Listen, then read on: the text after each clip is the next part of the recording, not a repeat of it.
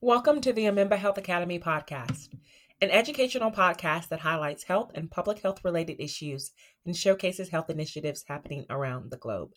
I am your host, Quisha Umemba, CEO and founder of Umemba Health and Umemba Health Academy. This month, we're talking heart health. But first, this podcast episode is brought to you by Acuity Scheduling. Acuity Scheduling is the best scheduling tool for busy people, small business owners, and entrepreneurs. I personally use Acuity Scheduling in my business to book more clients, get paid on time, automate my processes, and organize with the right tools all in one place. In fact, one of my favorite features about Acuity Scheduling are the intake forms. These allow me to collect everything I need to know about my clients and partners as soon as they book. Never ask what time works for you again. Stop spending your precious time going back and forth with clients and partners to schedule appointments, cancel, and then reschedule again. With Acuity Scheduling, your clients self-book their own appointments, cancel, reschedule, and even pay online with the click of a button. Acuity Scheduling even auto-adjusts for time zones, so it's great for people that work virtually like myself. Do yourself a favor. Simplify your life and your business by using Acuity Scheduling to fill your schedule 24/7 with easy online appointment scheduling. You should try Acuity Scheduling today. Get started for free with the link provided in the podcast show notes. February is Heart Month, a month-long observance where we raise awareness about heart health and urge Americans to lower their risk for developing heart disease. So I decided that this podcast episode will be solely devoted to bringing awareness to heart disease and the complications that come along with it. So let's get started. So to give you a little bit of background about heart disease and why there is a month-long observance that's devoted to it, you should be aware that heart disease is the leading cause of death for men, women, and people of most racial and ethnic groups in the United States. One person dies every 37 seconds in the United States from heart disease. About 647,000 Americans die from heart disease each year. That's about 1 in every 4 deaths. And heart disease is very costly to the United States, costing about $219 billion, including costs for healthcare services, medications, and lost productivity due to death. And that's just direct costs. That's not including indirect costs like your lifestyle and your quality of living and how it affects your loved ones or your caregivers. So what exactly is heart disease?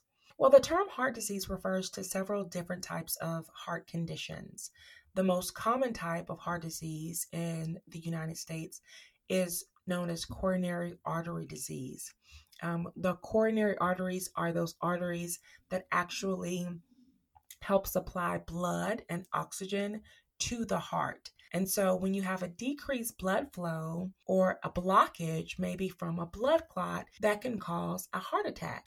The same decrease in blood flow or blockage in your brain is known as a stroke. Heart disease is also commonly referred to as cardiovascular disease. So what are some symptoms of heart disease? Well, sometimes heart disease is silent. There are no symptoms, and that's why it's known as the silent killer. When you do have symptoms, normally what you see are chest pain or discomfort, pain in the upper back or neck. Sometimes people will complain of indigestion or heartburn. Sometimes they'll have nausea and vomiting. They'll be really tired, extremely fatigued, dizziness, and shortness of breath. With the arrhythmias, you can get feelings of fluttering in the chest, which is also known as palpitations. And then people that have signs and symptoms of heart failure, they have that extreme shortness of breath, especially what we call on exertion or when they're moving or trying to walk fast or go upstairs. You'll also see some swelling of the feet, ankles, leg, abdomen, or bulging of the neck veins when you have heart failure. In women, you can see signs and symptoms of heart disease or heart attack actually present a little bit differently than they will in men.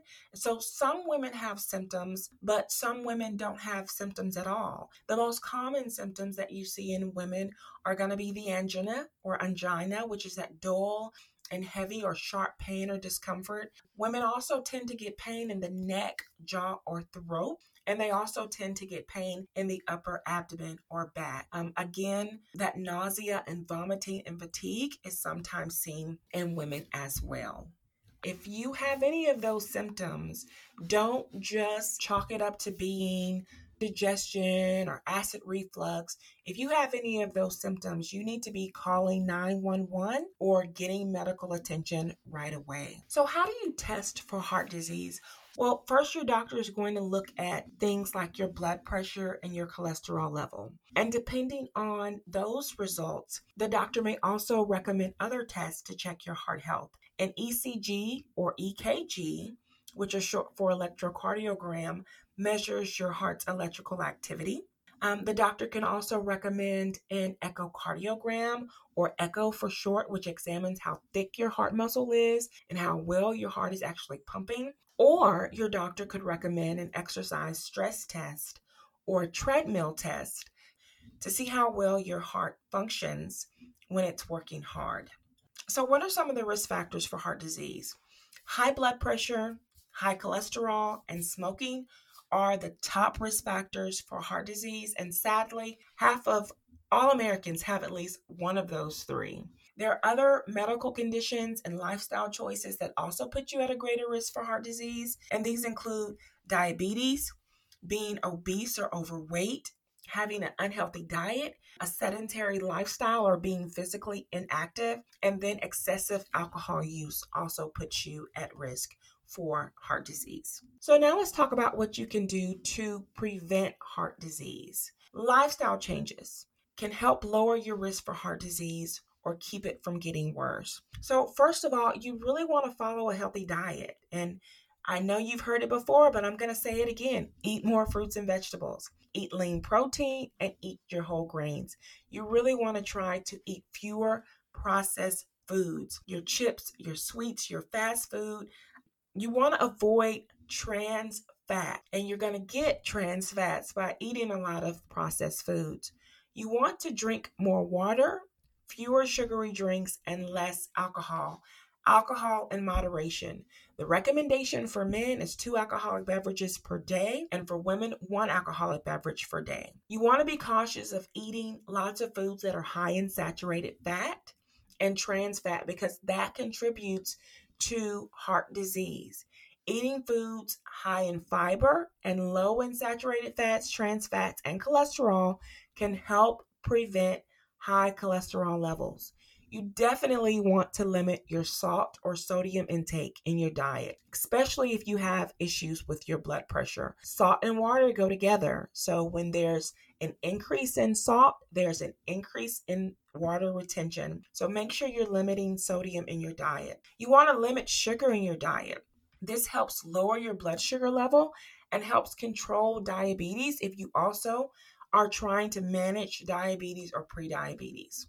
Aim for a healthy weight. If you're overweight, losing even a modest amount of weight can lower your triglycerides and your blood sugar. When I say a modest weight loss, I'm not talking about 30, 40, 50 pounds. I'm talking about 5 to 7% of body weight, just 10 to 14 pounds for a 200-pound person. So it doesn't take much to really see an impact in blood pressure reduction and blood sugar or blood glucose reduction.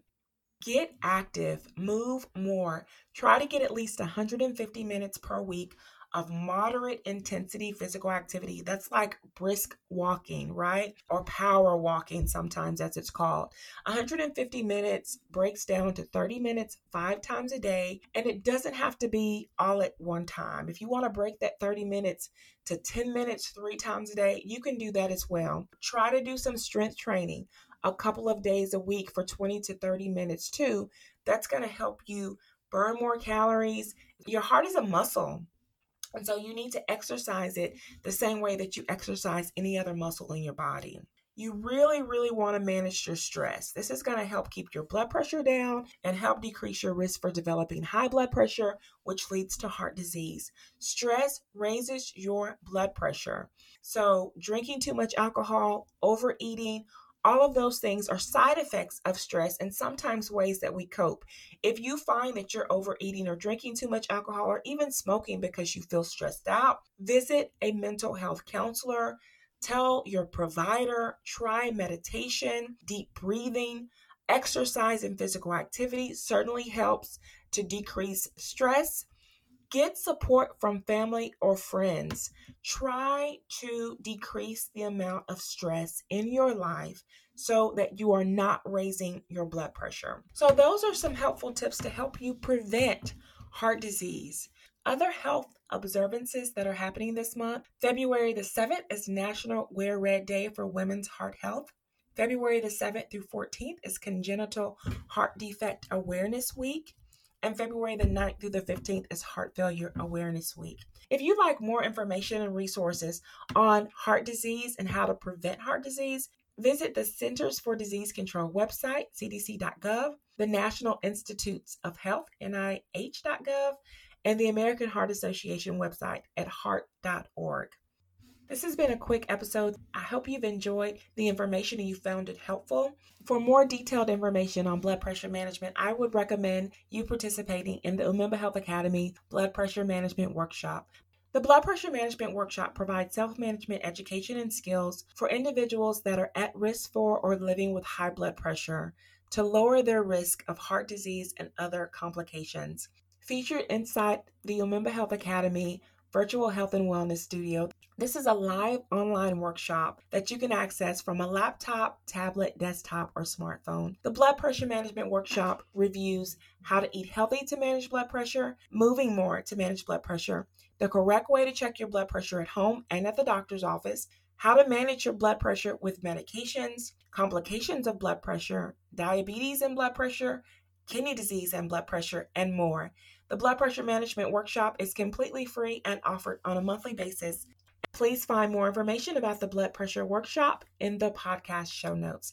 I hope you found this information helpful. Thank you so much for tuning in. Until next time, see you in the Academy.